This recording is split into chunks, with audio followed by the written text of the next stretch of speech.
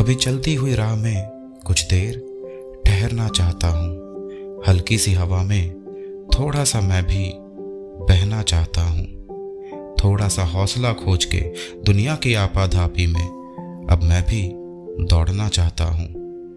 अपनी आंखों को मूंद अपने फरिश्ते के कानों में मैं भी कुछ कहना चाहता हूँ। कमजोर तो नहीं था, पर जाने क्यों कुछ देख के हौसला टूट सा जाता है। जिंदगी के मेले में रिश्तों की बोलियां लगती देख उम्मीद का दामन कहीं छूट सा जाता है। आजकल अजनबियों के शहर में गुमशुदा सा रहता हूँ। कुछ बद्दुआओं की लाठियों में मैं गूंगा सा रहता हूँ। यादों के शहर में अनमना सा ही सही, पर कभी कभी सफर जाता हूँ।